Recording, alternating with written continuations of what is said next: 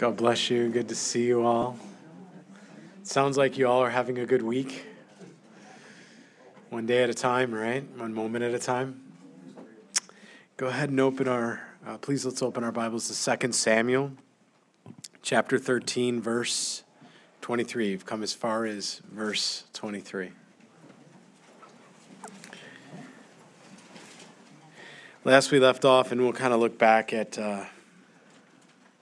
verse 21, we read about just a terrible, disgusting tragedy in that Amnon decided he was going to do things his way, and he wasn't going to honor God, and he wasn't going to listen to good and wise counsel, right? He listened to Jonadab back in verse 3, which we're told he was a very crafty man, right? We read in 1 Corinthians 15:33, it tells us to be careful about the counsel we keep or the counsel we get or the company we keep that way. We ought to be really careful of those things. And, David ends up hearing in verse 21 about his daughter, Tamar, and what had happened. And effectively she was raped. And, I just can't even imagine what he was, as a father, thinking about. So disgusted, especially from his son that way, Amnon, who was the half-brother of Tamar, and Absalom, who was her sister that way. So as we look there, it says that David was very angry. But David didn't do anything about it, did he? He didn't stop in obedience. I mean, this was a capital crime, right? Leviticus told us this was a capital crime. It should have been brought before the judges. It should have been brought before those that would have been the magistrates. And if God chose to show favor and grace, he would have certainly have done that. But David took things into his own hands, or should I say he didn't do anything about it. He certainly knew the law, but he didn't carry it out. And I know this is hard because certainly it's his daughter, and you think, well, Amnon, he'd turn his own son in that way. But it's a constant struggle of David's life. He struggled with the flesh. He struggled with lust. And then he also struggled with obedience. And those things seem to go hand in hand, don't they? They really do. They seem to go hand in hand. And in verse 22 we read, and Absalom spoke to his brother Amnon, neither good nor bad, for Absalom hated Amnon, because he had forced his sister Tamar. Again, speaking of the rape. It would have been right for David to go and handle this biblically with his son, to do the right thing in righteousness. But these things are hard, aren't they? They're hard when they're involving family. It should be easy, you think, but that's still his son, and that's his daughter. So let's just bow our heads and just ask God to show us those things in our lives where maybe we don't even recognize where we have compromised. And maybe we have shown favoritism or done something like that because of being respecters of persons, or I don't know tonight what God wants to say in that regard. But I know we have to be very careful in our walk with Christ that we don't commit these same atrocities, these same examples. Father, we come before you, and Lord, we come with humble hearts. Jesus, we pray that you will show us these things, these lessons. And God, I pray you would protect even this flock here. Nothing like this would ever be done, Lord, with your people. And Lord, I pray for those that have had abuse, and whether it was physical or mental or spiritual or sexual, Lord. God, I pray for your daughters and your sons right now that they would continue to receive your perfect peace and healing. I pray, God, that we would not be respecters of persons. We wouldn't compromise. Lord, the means never justify the end. And I pray in humility, Lord, you show us those areas of our hearts that, Lord, we may need to confess before you. We may need to bring before you. We may need, Lord, to be poured out as a drink offering. Have our hearts enlarged and filled anew by you, Jesus. Lord, we pray you'll do that work in us tonight. Have your way in us, Jesus. We love you. We pray this in your holy name. And all God's people prayed. Amen. So we'll pick up in verse 23 here. It's just as God said, as we look at this, it just reminds me back to the sin and everything that in chapter 12 God had really prophesied in those verses of 7 through 13 when he said, David, the sword's never going to leave your house that way. What you measure out will be measured back unto you. And that's exactly what he had told Joab, wasn't it?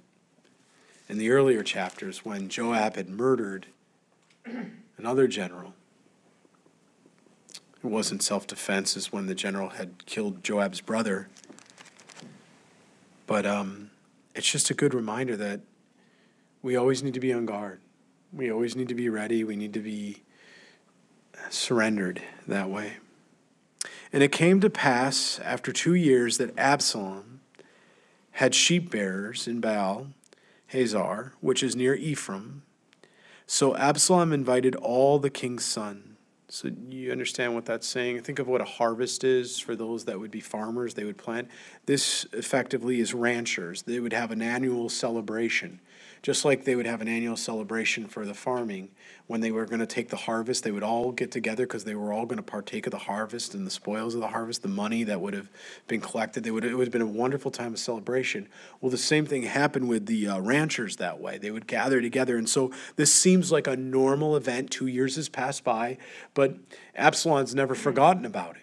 He's never forgotten about it because his dad never did anything about it. It turned around and it kept festering. And because Absalom didn't bring it to the Lord and deal with it, he began to become bitter. And he began to turn around and be consumed by this. And so he takes liberty at this time when he knows it makes sense that they're all going to get together. Nobody's going to make an accusation of why would we have a party or why would we get together that way. It's normal and fitting. And Absalom's going to try to take things into his own hand. And what has God warned us and told us over and over again in Scripture? Vengeance is the Lord's. Then Absalom came to the king and said, kindly note, your servant has sheep bearers. Please let the king and his servants go up with your servant. But the king said, he's talking to David, okay, here. He's talking to his dad. But the king said to Absalom, no, my son, let us not all go down, lest we be a burden to you.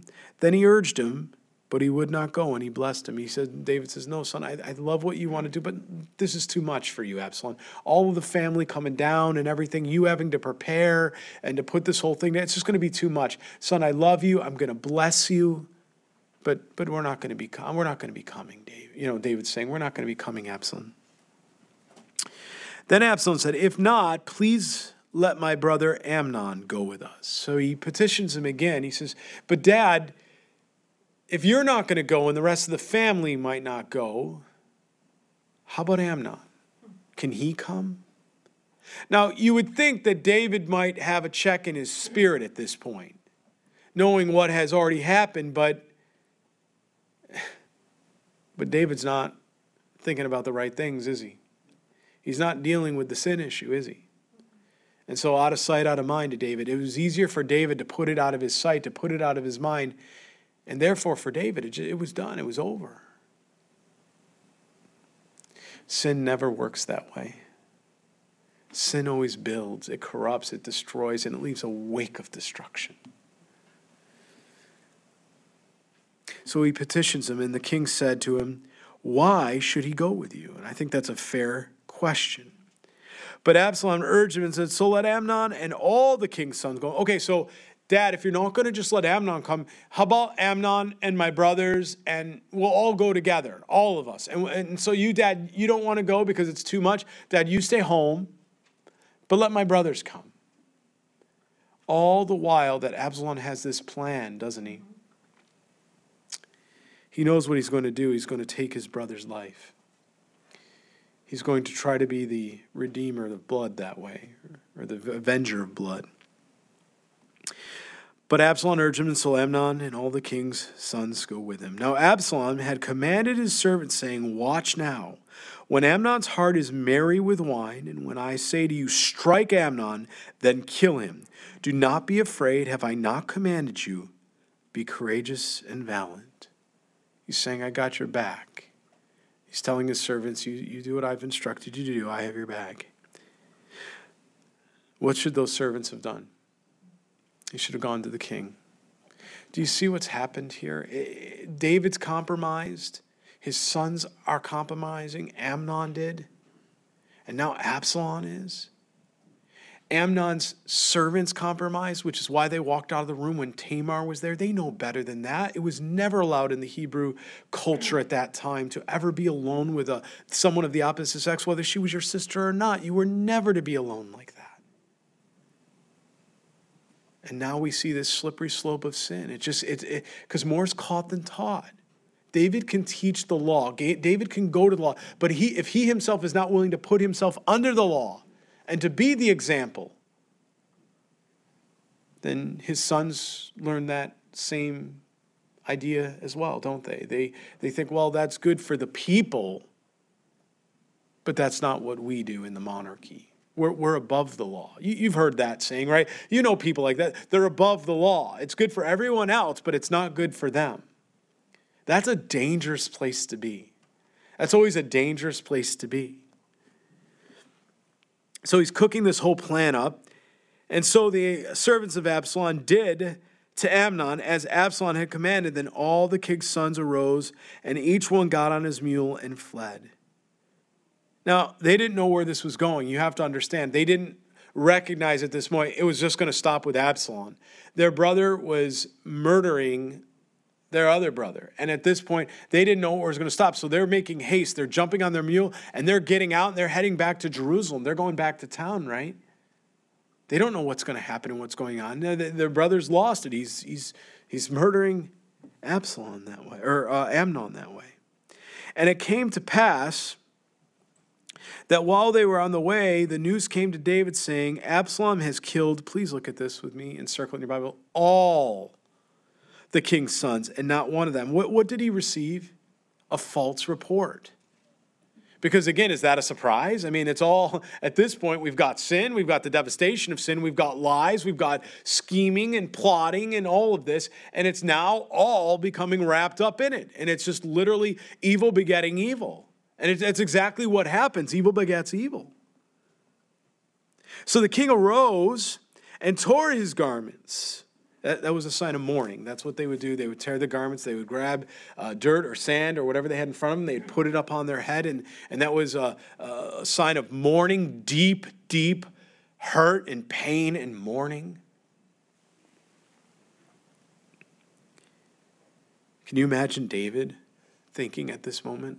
I've tried to put myself in his position, his place there as I let the video play in my head. What would that be like? To hear that my children, one of my sons took another son's life and then not getting the correct report, all my sons are dead. I mean, how do you reconcile that? The natural instinct of anyone, anybody who's lost a child, one of the first things they go to is, what could I have done? What could I have done differently? If it's an auto accident, why did I not drive them? If they were younger, why did I not drive them to work instead of, letting them drive on their own at night? And it's one of the first times they're learning to drive at night that way. Or why didn't I go with them? Or why did I make dinner? They could have stayed home. He could have had the friends over, and they all could have been here. Or David's probably thinking, why didn't I go down with them? Remember, because he said, I'm not going to go. Why didn't I go? I'm sure David was flooded with what ifs. He's already lost one child, the baby. And now Amnon.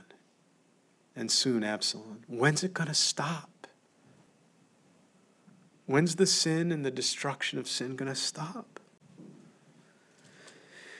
So all of his servants stood by with the clothes torn. Then Jonadab, this guy, remember the schemer, the son of Shemiah, David's brother, answered and said, let not my lord suppose they have killed all the young men, the king's sons, for only Amnon is dead. I got to ask you a question. How do you think he knew that?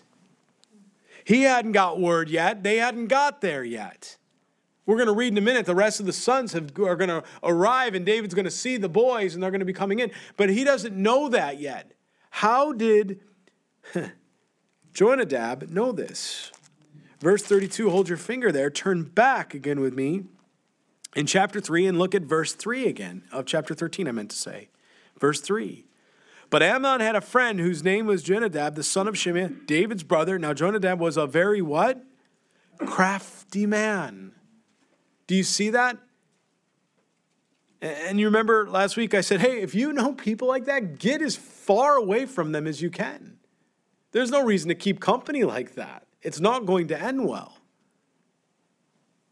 Well, when all that went down, even with Amnon engaging in the sin he did, raping his sister, maybe Amnon would have, because he hated his sister, but maybe he would have turned around and something inside, well, why did I listen to you? Get away from me, Jonadab. What are you doing? Why did I ever listen to you? I can't believe I did this. But he doesn't. He actually keeps counsel with this person. He actually keeps them around. They're having dinner together. They're friends. They're acquaintances. They're gathering together. Again, please hold your finger here and turn to 1 Corinthians chapter 15.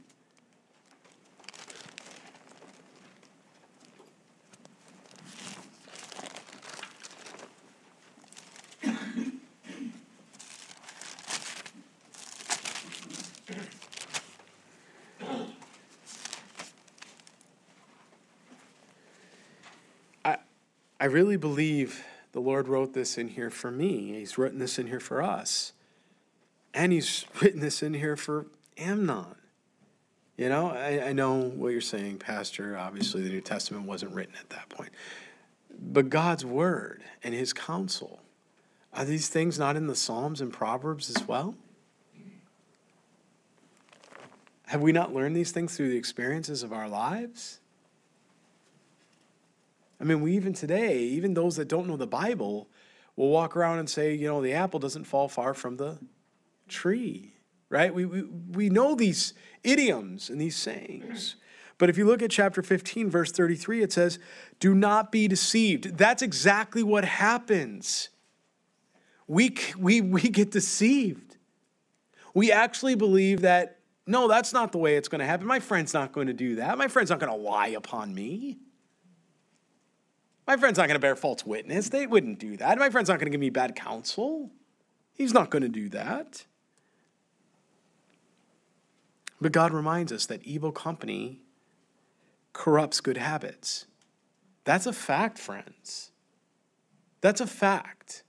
That's not something that's ambiguous or gray. That is true every single time and all the time. Because we find ourselves in these situations where we know characters like Jonadab and you know, get far away. He knew what was going to happen, didn't he?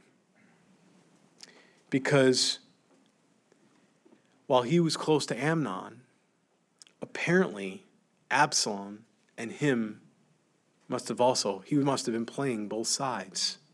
Do you see that? How else would he have known? There's no other way we can explain it in Scripture. He was playing both sides. I don't need friends, let alone enemies like that. Evil corrupts. It's one thing when they're talking about somebody else, but then when they begin to turn on you, that's not going to happen. God's word never returns void, and he never lies. He tells us these things to protect us, to keep us out of harm's way. So, you know, as we read here back in chapter 13, he shares this. Again, we're not told. I don't know how else he would have known this, but he said, you know, look, he's not killed all the sons. He just killed Amnon. And please notice that if he was such a friend of Amnon and such a counselor, why didn't he turn to Amnon and go, hey, don't go down there? Isn't that interesting too? There's no loyalty. There's never loyalty with people like that. They're self-consumed and it's about them. Do you ever, as we read in Scripture, sin is sweet for a time, but then comes destruction.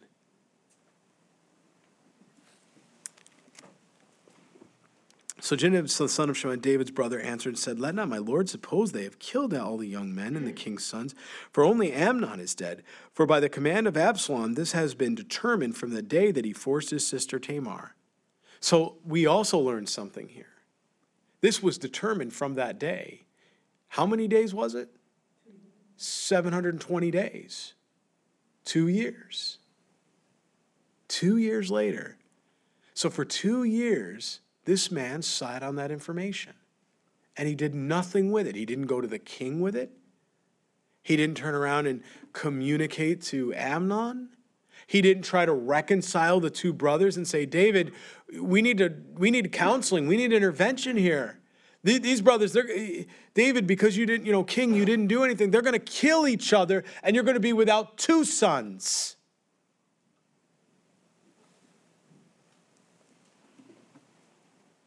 Now, therefore, let not my lord the king take the thing to his heart to think that all the king's sons are dead. David, I don't want you to be upset by this. The rest of the boys are alive. What? What?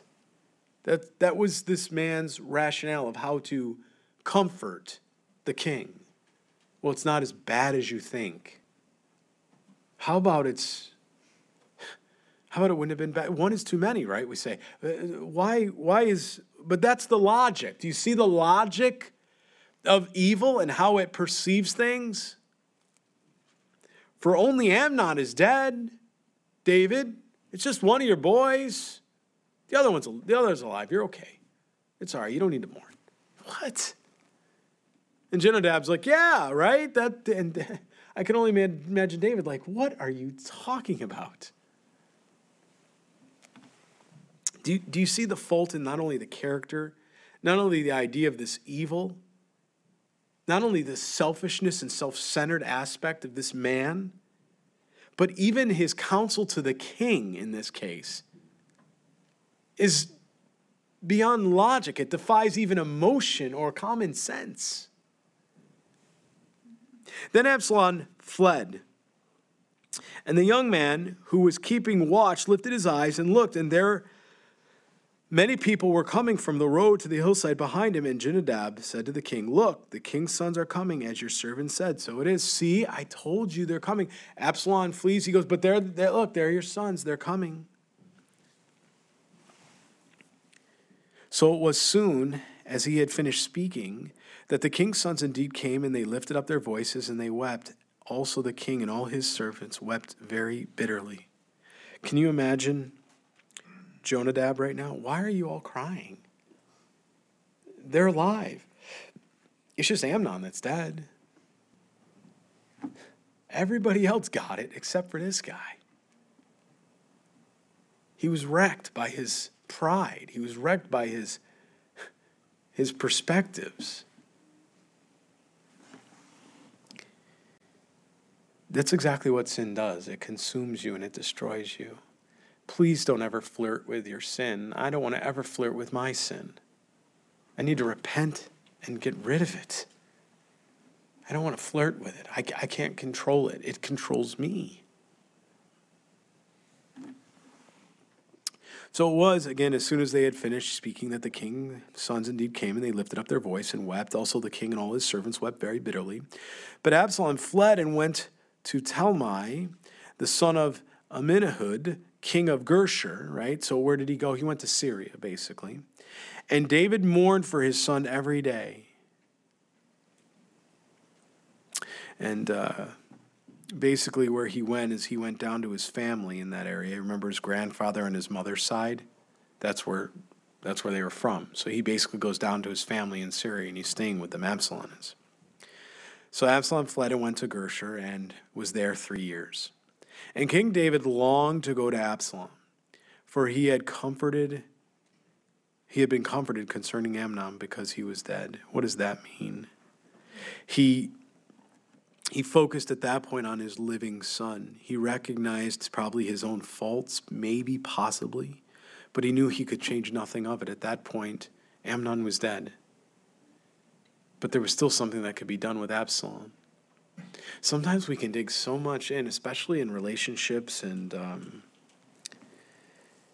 we wrong somebody or they wrong us, and we get so upset and so angry, and we dig in so much, and it just creates such heartache and such strife. And you go 40 years, 50 years, 60 years, and then that person dies. And there's never that opportunity after they're dead to get right with them.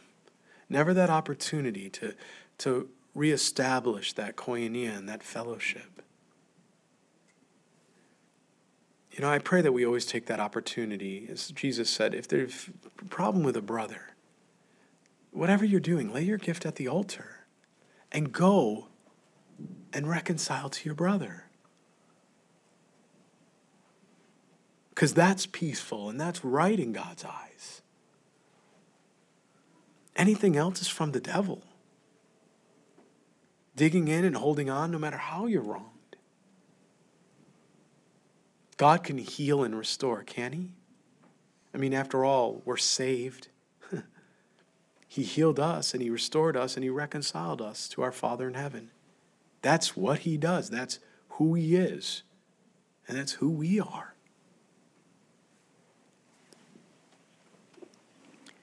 But Absalom flees, and David's longing to go after him. He loves him. But for whatever reason, he doesn't. He doesn't actually take that step. He doesn't go down to Syria and get his son. Even though his son had done wrong, even though his son it was a capital crime, right? Just like what Amnon, because he had murdered. David should have gone down and gotten him. And they should have, at least made peace. And look what's going to happen because of this. Again, it's as God prophesied, says, David, the sword's not going to leave your family. Look what's going to happen. This is going to start what ultimately will lead to King David basically fleeing Jerusalem and hiding out of fear for Absalom, to the point where Absalom then takes that and he goes and he begins to lay with David's concubines and his wives out to just make a mockery of David that way, which will then ultimately cost Absalom his life. But it's Joab that steps in here. Joab is with David because Absalom's down in Syria for 3 years, and he sees the king every day, and he loves his son, and he longs to be with his son, and you can tell that he's upset and he's hurt. And so Joab puts together this whole idea. He says, you know what? He goes and he says to this woman, you come here. He says, I don't want you to anoint yourself with oil. I want you to look very ragged and run down. And I want you to come in. She's a wily one. She's a wily one if you read about her. And I want you to play the part here. And what he's going to do is he's going to ensnare David into his own logic and wisdom. And David's going to make that similar statement like Nathan did. Remember when God did that with Nathan? That is you, David. Well, this woman's, brazen. This could have cost her life to find out that she was put up to this by Joab. But Joab loves David so much that he wants him to see the right thing is reconciliation here. Get right with your son. Bring your son back. And so Joab, out of his love for King David, will go to him through this woman because he knew King David wouldn't listen to Joab. But when this drama pursues and David's ensnared in it, all of a sudden he makes wise counsel. And then the woman says, now, David, why have you sinned in that right? Can you imagine saying that to the king? That's brazen. That couldn't have gone over well. I can only imagine David initially, who put you up? What are you doing? This seemed familiar. I've been through this with Nathan. Now you too? Well, let's continue in chapter 14. So Joab, the son of Zeruiah, perceived that the king's heart was concerned about Absalom. And Joab sent to Tekoa. Again, that's about a few miles south of Jerusalem. You might remember Amos the prophet was from there. and brought from there a wise woman. She's an actress. And he said to her, please pretend to be a mourner and put on mourning apparel, and do not anoint yourself with oil, but act like a woman who has been mourning a long time for the dead. Go to the king and speak to him in this manner. So Joab put the words in her mouth. That means he told her what to say. And when the woman of Tekoa spoke to the king, she fell on her face to the ground and prostrated herself and said, help me, O king. Then the king said to her, what troubles you? And she answered, indeed, I am a widow. My husband is dead. Now, this immediately caught David's attention, because in that culture and in that time, when you were widowed, you were on your own, and there wasn't Social Security, there wasn't government, different things like that. No, you, quite honestly, it says in Scripture, if you were young enough, you were to go to work and you were to try to reestablish yourself. If you were older, it was actually the church that actually would come alongside and help you and support you. And that's how it was done in that culture at that time. But David initially would have, as a father figure, David would have seen this woman, and as a king and the father that, he would have immediately, his heart would have opened to her. Oh, I'm so sorry. Because he knows what she's been through, or what she's been going through as a widow in that culture, to fend for herself, which was near impossible in that culture. There's no security. Now your maidservant had 2 sons. The 2 fought with each other in the field, and there was no one to part them, but the one struck and killed him. He committed murder. I wonder if David went, this is a little familiar. Nah, can't be. And now the whole family has risen up against your maidservant, and they said, deliver him who struck his brother, that we may execute him for the life of him he killed, and we will destroy the heir also. So they would extinguish my ember that is left, and leave to my husband neither name nor remnant on earth. Now this is very important, because family was security in those days, in the ancient times, in the ancient world. And we understand what she's alluding to and what Joab was alluding to. We understand that the punishment was capital. It was a capital crime. It was capital punishment. But in spite of that, David's going to turn around and say, well, wait a minute. If this is the only one that's going to propagate your name and provide that security, wait a minute. And that's what we're going to read here. Then the king said to the woman, go to your house, and I will give you orders concerning you. So he's going to intervene on behalf of her and behalf of the son. And the woman of Tekoa said to the king, my lord, O king, let the iniquity be on me and on my father's house, and the king and his throne be guiltless. She's good, isn't she? She's playing this very, very well. She's basically shrewd. She's saying, let the king not. No, king, you don't have to do this. Don't you intervene. This is my iniquity. This is my children. This is my sin. Let me handle this. Let you be guiltless. I don't want to bring this upon you. So the king said, whoever says anything to you, bring him to me, and he shall not touch you anymore. Puts David on the offense. Do you see how she does that? She gets David's heartstrings, and she's literally toying with them at this point. Then she said, please let the king remember the Lord your God, and do not permit the avenger of blood to destroy anymore, lest they destroy my son. And he said, as the Lord lives, not one hair on your son shall fall to the ground. He gives assurance and a promise. And now, excuse me for 1 second, I'm going to blow my nose. And now, you know what it's going to be time to do? It's going to be time to spring the trap. And that's what's about to happen.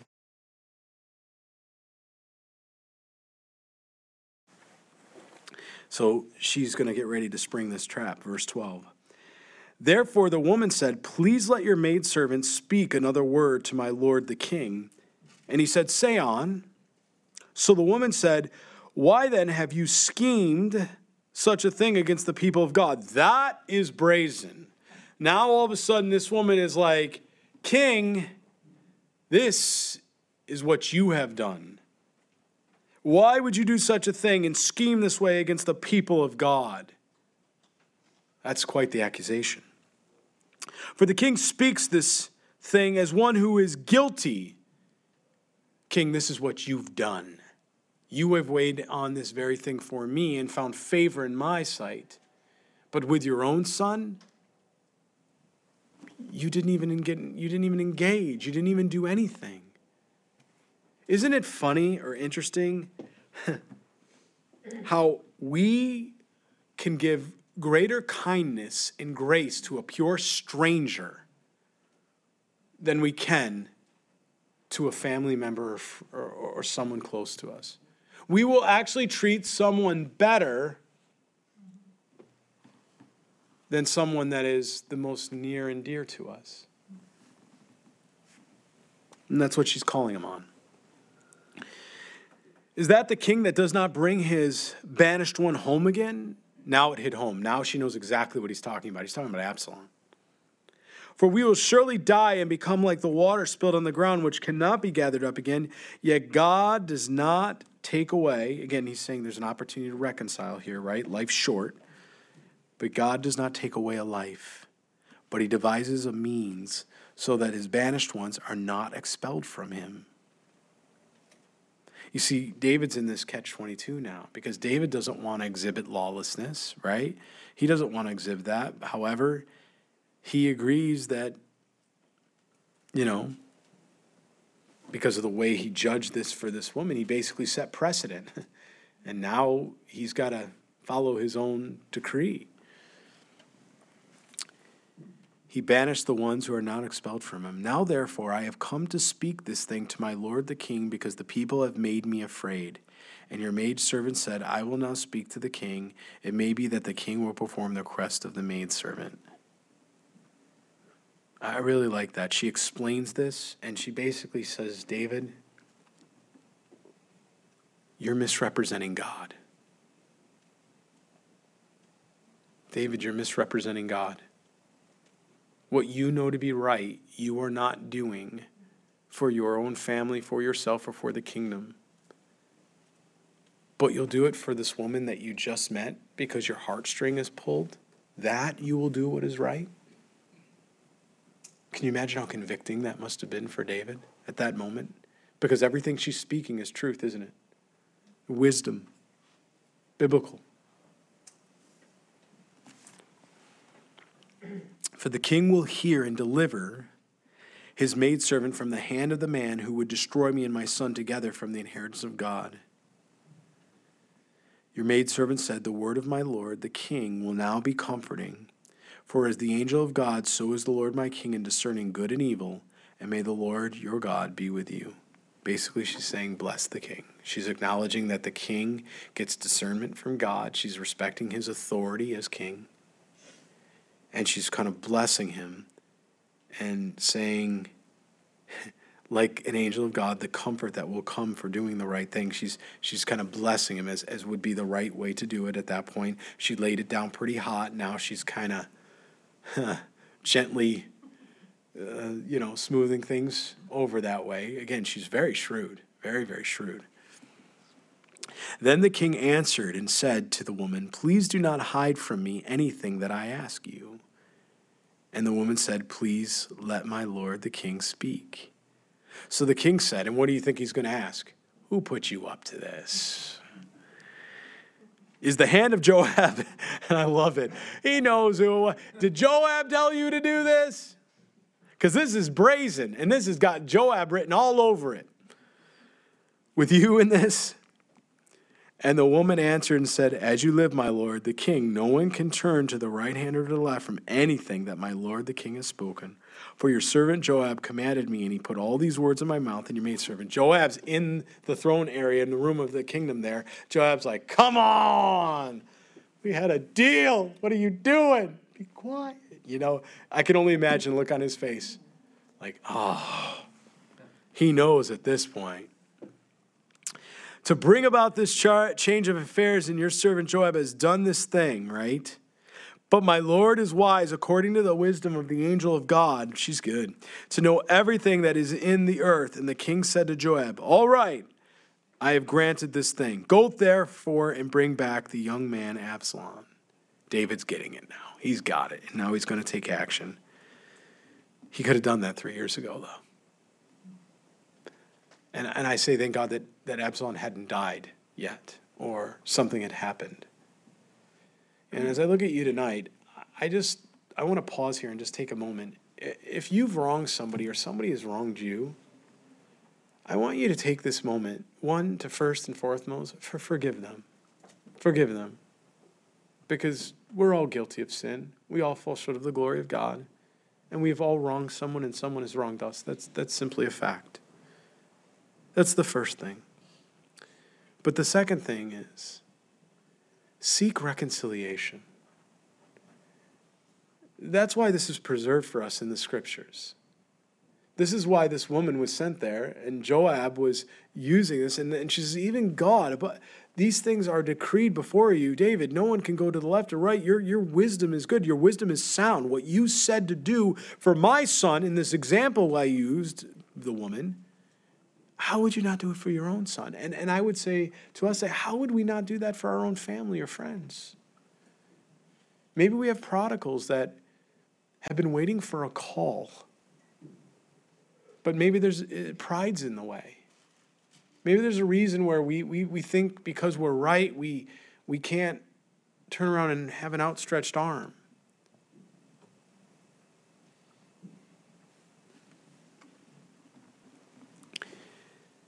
Don't let the sun go down. Don't let the sun go down. You never know when you're going to have the opportunity again, if you even have that opportunity. There's nothing guaranteeing a tomorrow for any one of us here. Maybe you have a mother or father you haven't talked to in a while. Maybe you've had a fight or an argument years and years ago and you haven't even picked up the phone. A sister, a brother, a son, a daughter. Somebody in your life.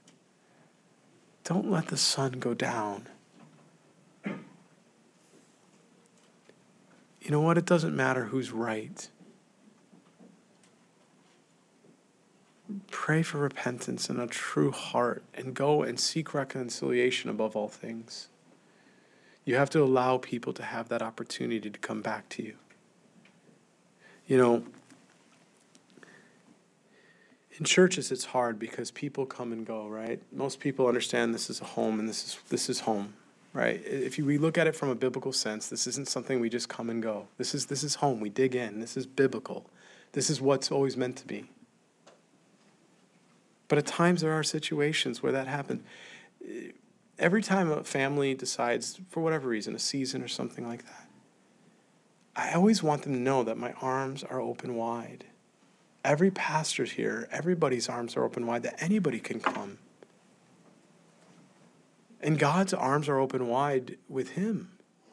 That no matter what we've ever done, no matter how we've fallen away or, backslidden or whatever, we can come right to Jesus and his arms are open wide for us.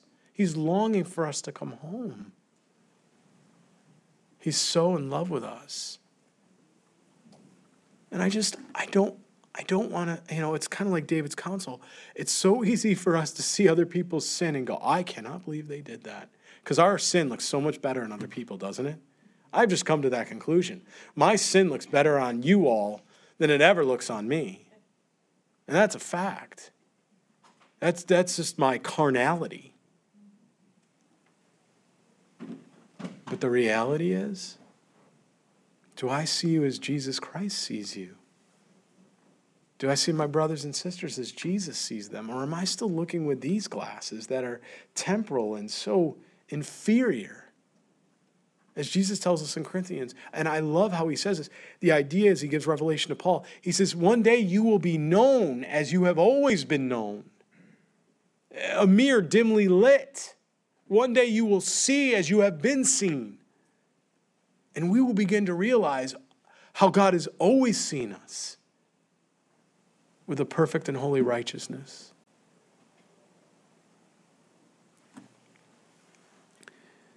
We don't know how much time we have. I'll tell you what we don't have time for. Infighting, division, destruction, carnality. We don't have time for any of that. So David speaks these things. The woman blesses. Then Joab gets involved, and the king said to Joab, "All right, I have granted this thing. Go therefore and bring back the young the young man Absalom." Then Joab fell to the ground in his face and bowed himself and thanked the king. You know what? Honestly, this is one of Joab's better moments. You know, there's some things that Joab has done that, man, I mean, he was a murderer. You know, he had guile in him at certain times. But in this moment, he loved David. He had such a beautiful, pure, and perfect love for David that he was willing to risk his own life to help David see and do what was right. What David couldn't even see right before him, but he could see on this widow that would walk through the door. We all need friends like that, real friends, real brothers, real sisters. It costs you something to do that, doesn't it? It costs you something to be invested that way.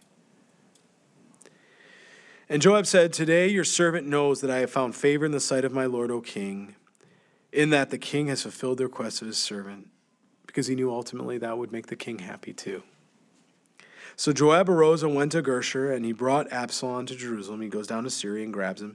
And the king said, "Let him return to his own house, but do not let him see my face." So Absalom returned to his own house, but did not see the king's face. Now, what David does here doesn't make a whole lot of sense. David keeps him at an arm's distance. What he's publicly doing is David is saying, "I have brought you back, but I have not reconciled you publicly." He will do that. But he brings him back. He allows him to come back into Jerusalem, but he doesn't, because all the people knew that Absalom had fled, but he had not publicly, so the people knew it, so God knows it, everybody, he had not publicly turned around and restored Absalom. We can do that too, can't we? We can only go halfway. Now, in all Israel, there was no one who was praised as much as Absalom for his good looks. Right? So, he's handsome, he's vain, he's dangerous. You can start to see the makeup of this guy. From the sole of his foot to the crown of his head, there was no blemish in him. And when he cut the hair of his head, at the end of every cut, he cut it because it was heavy on him. And when he cut it, he weighed the hair of his head 200 shekels. It's about 5 pounds, according to the king's standards. So I just want to, look, if you do this, that ain't right. I'll tell you right now. What he did, he cuts his own hair, and he's like, that is some good hair. I mean, that's what he's doing. He's measuring his hair, and he's like, I'm saying that's about 4.8. No, wait a minute, 5 pounds. That's 5 pounds right there. And he's so prideful that he's like admiring his hair. He's like, I can just picture him, doing one of those things. You know what I mean? Like, he's got this long hair, just I don't even know how to do that. But you get the point. I don't have that problem, right? But, or that blessing. But he does that, does the whole thing. And, he's weighing his hair like that. I mean, who does that? If you do that, don't do that. Don't do that if you do that. To Absalom were born 3 sons and 1 daughter, whose name was Tamar. She was a woman of beautiful appearance. And Absalom dwelt 2 full years in Jerusalem, but did not see the king's face. So how many years has it been total? 5 years since he's seen his dad. 3 years previous when he was in Syria, plus the 2 years he's there. 5 years. Therefore Absalom sent for Joab to send him to the king, but he would not come to him. And when he sent again the second time, he would not come to him. He's not responding. You see, he should have met with him. He should have been willing to see him, but he's avoiding him. There's no communication there whatsoever. So even Absalom, who's now trying to do the right thing, right? He's sort of being shunned. Just think about how difficult that is. He's been, why did you bring me back here if you're not even going to give me the opportunity? It's worse, Dad. It's worse because now I'm close and I can't see you. It's even worse.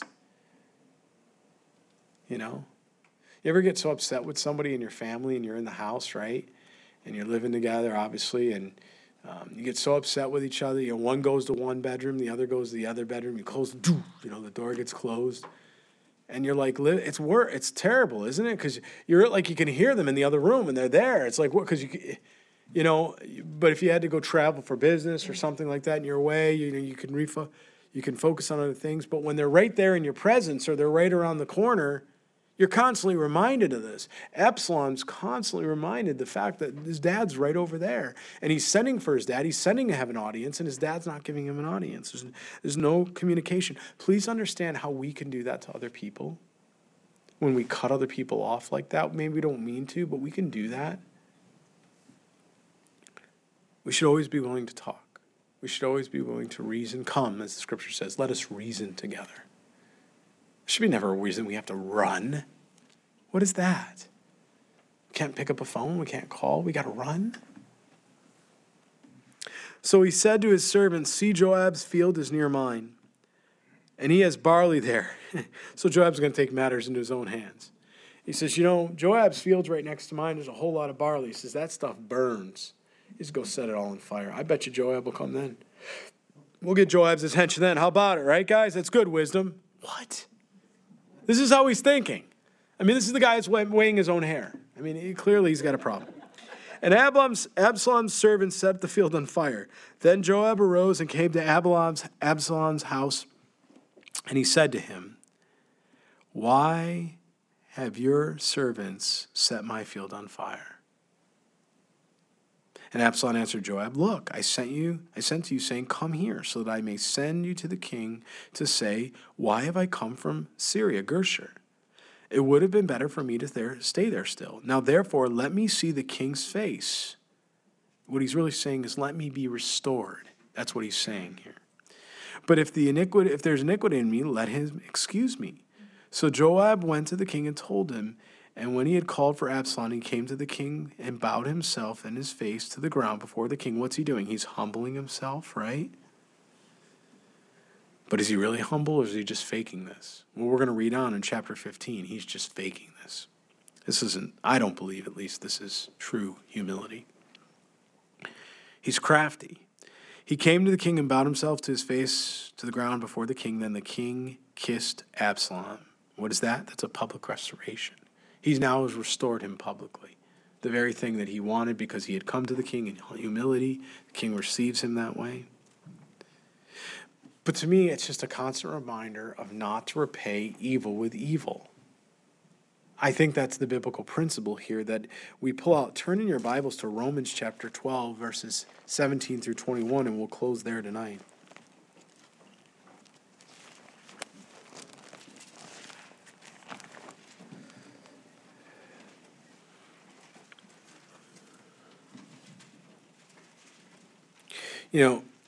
This is God's principle of how, as Christians and born-again believers, we're ought to live.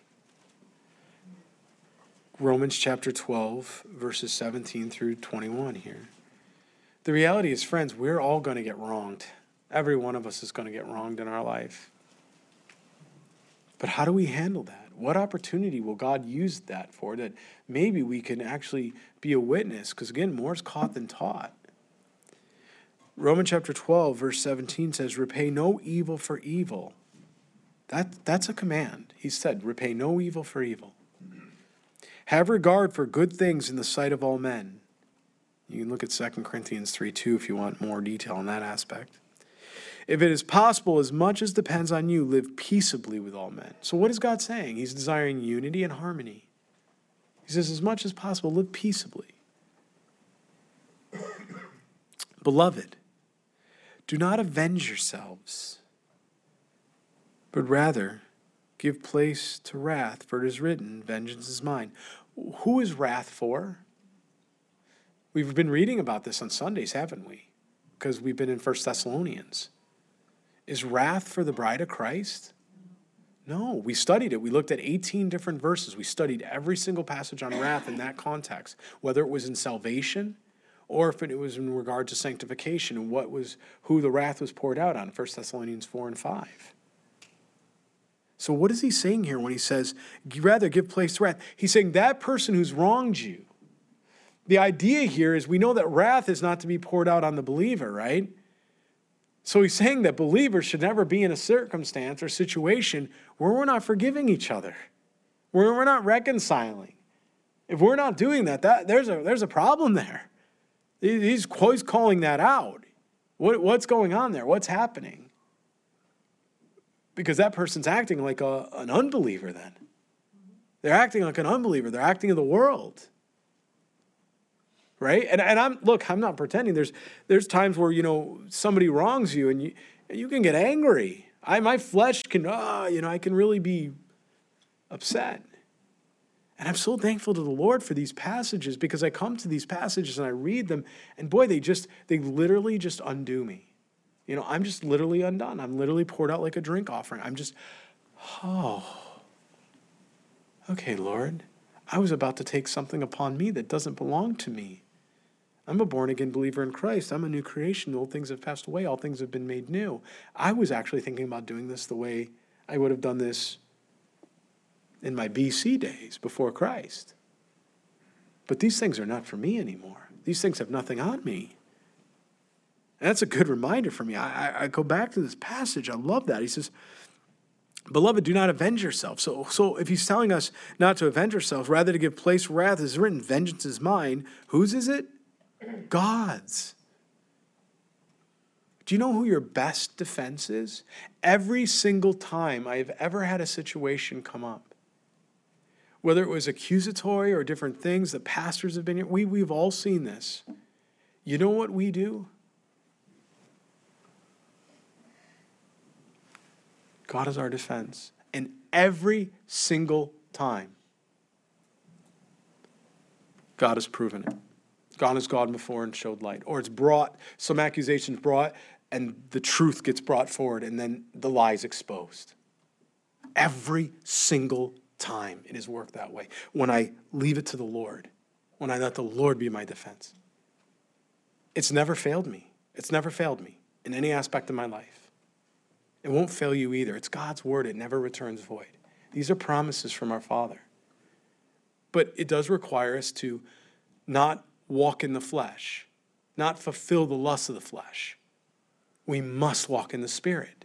That's the only way we won't fulfill the lusts of the flesh, Galatians 5:16. He says, I will repay, says the Lord. Therefore, if your enemy is hungry, feed him. Wow. If he's thirsty, give him a drink. For in so doing, you will heap coals of fire on his head. The idea behind that's Proverbs 25:21, if you want to understand what he means. Do not overcome evil, or do not be overcome by evil, but overcome evil with good. That's a great word to finish tonight. Do not overcome evil with evil, but you overcome evil with good. You do good in spite of evil. You do good in spite of wrong talking, ill will. You continue to stand in the right. And I love to go through these teachings, and God is so gracious to bring these things, because I think we all need remembrance on these, don't we? I know I do. I need remembrance on these passages, and there's no coincidence. Things in my life in the last few weeks, the Lord brings these things forward every time. He gives me action sermons. Just as I'm about to teach something happens like this, and it's like, wow, thank you, Lord. And maybe you found that too. Maybe there's going to be something that happens in the next week or two in your life, and you're going to be at a crossroad. You're going to be at a Y in the road, and you're going to have a decision to make. Will you do it God's way, or will you do it man's way? Can we have the worship team come forward? We'll have a closing song.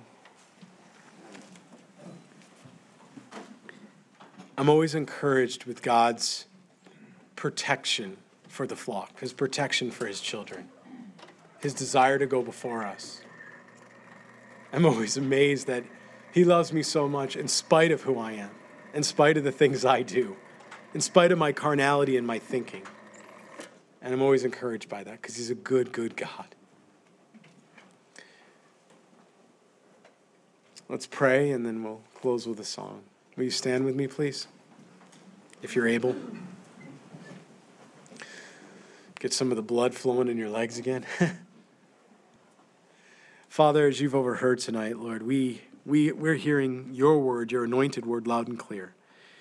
God, we do pray for peace. We do pray for harmony. We do pray, God, for strength to live these ordinances out, these commandments and statutes. Lord, you told us those who love you keep your commandments and statutes. That's one of the ways that, Lord, we know that you know that we love you because of the way we do and the things we do, the fruit. Are we keeping your commandments and statutes? Lord, I just pray for forgiveness. If there's any aspect in our hearts here tonight, my heart, Lord, first, if I've got unforgiveness or if I've got anger or something, Lord, I'm just going to lay it down here tonight, and I'm never going to pick it up again, Lord. And I pray that for my brothers and sisters here. And Lord, I pray that you'll put on the hearts of your people that, Lord, if there's somebody that's been wronged, whether it was you or them or however it's transpired, Lord, you will be their defense. But they should always be willing to keep the door of communication open, God. And I pray you'll do that. I pray you'll draw, you'll reconcile, and you'll bring a perfect and holy peace. Thank you, Jesus Christ, for your truth. Thank you that these things are preserved for us as living examples, as you tell us in 1 Corinthians 10, that we don't have to make these mistakes. We don't have to follow after these things of Absalom, because you have shown us a better way and given us a better covenant. I thank you, Jesus Christ, for all these things, and we just bless you here tonight, God. We love you. And we pray all this in your holy name, Jesus Christ. And all God's people prayed. Amen. Our